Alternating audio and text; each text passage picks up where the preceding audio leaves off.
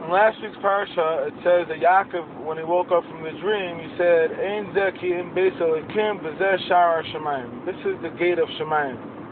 The Targum Yonason says, "Zeh sha'ar Shemayim" means v'dein b'koshar letzloi. This is a place prepared for davening.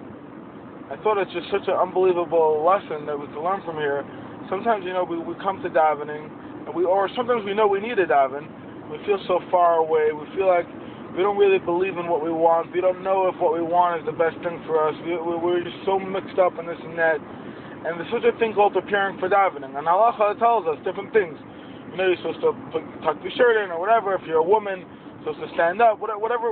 Everybody knows what they could do to be prepared. And once you're prepared, then you're at Sha'ar Shemayim. That's called the gate of Shemayim. Hashem just wants us to prepare. Don't worry about being so far away. You just prepare. You just be zoned in and believe that it really, really, really works, and then it's Sha'ar Shemayim. Have a great day.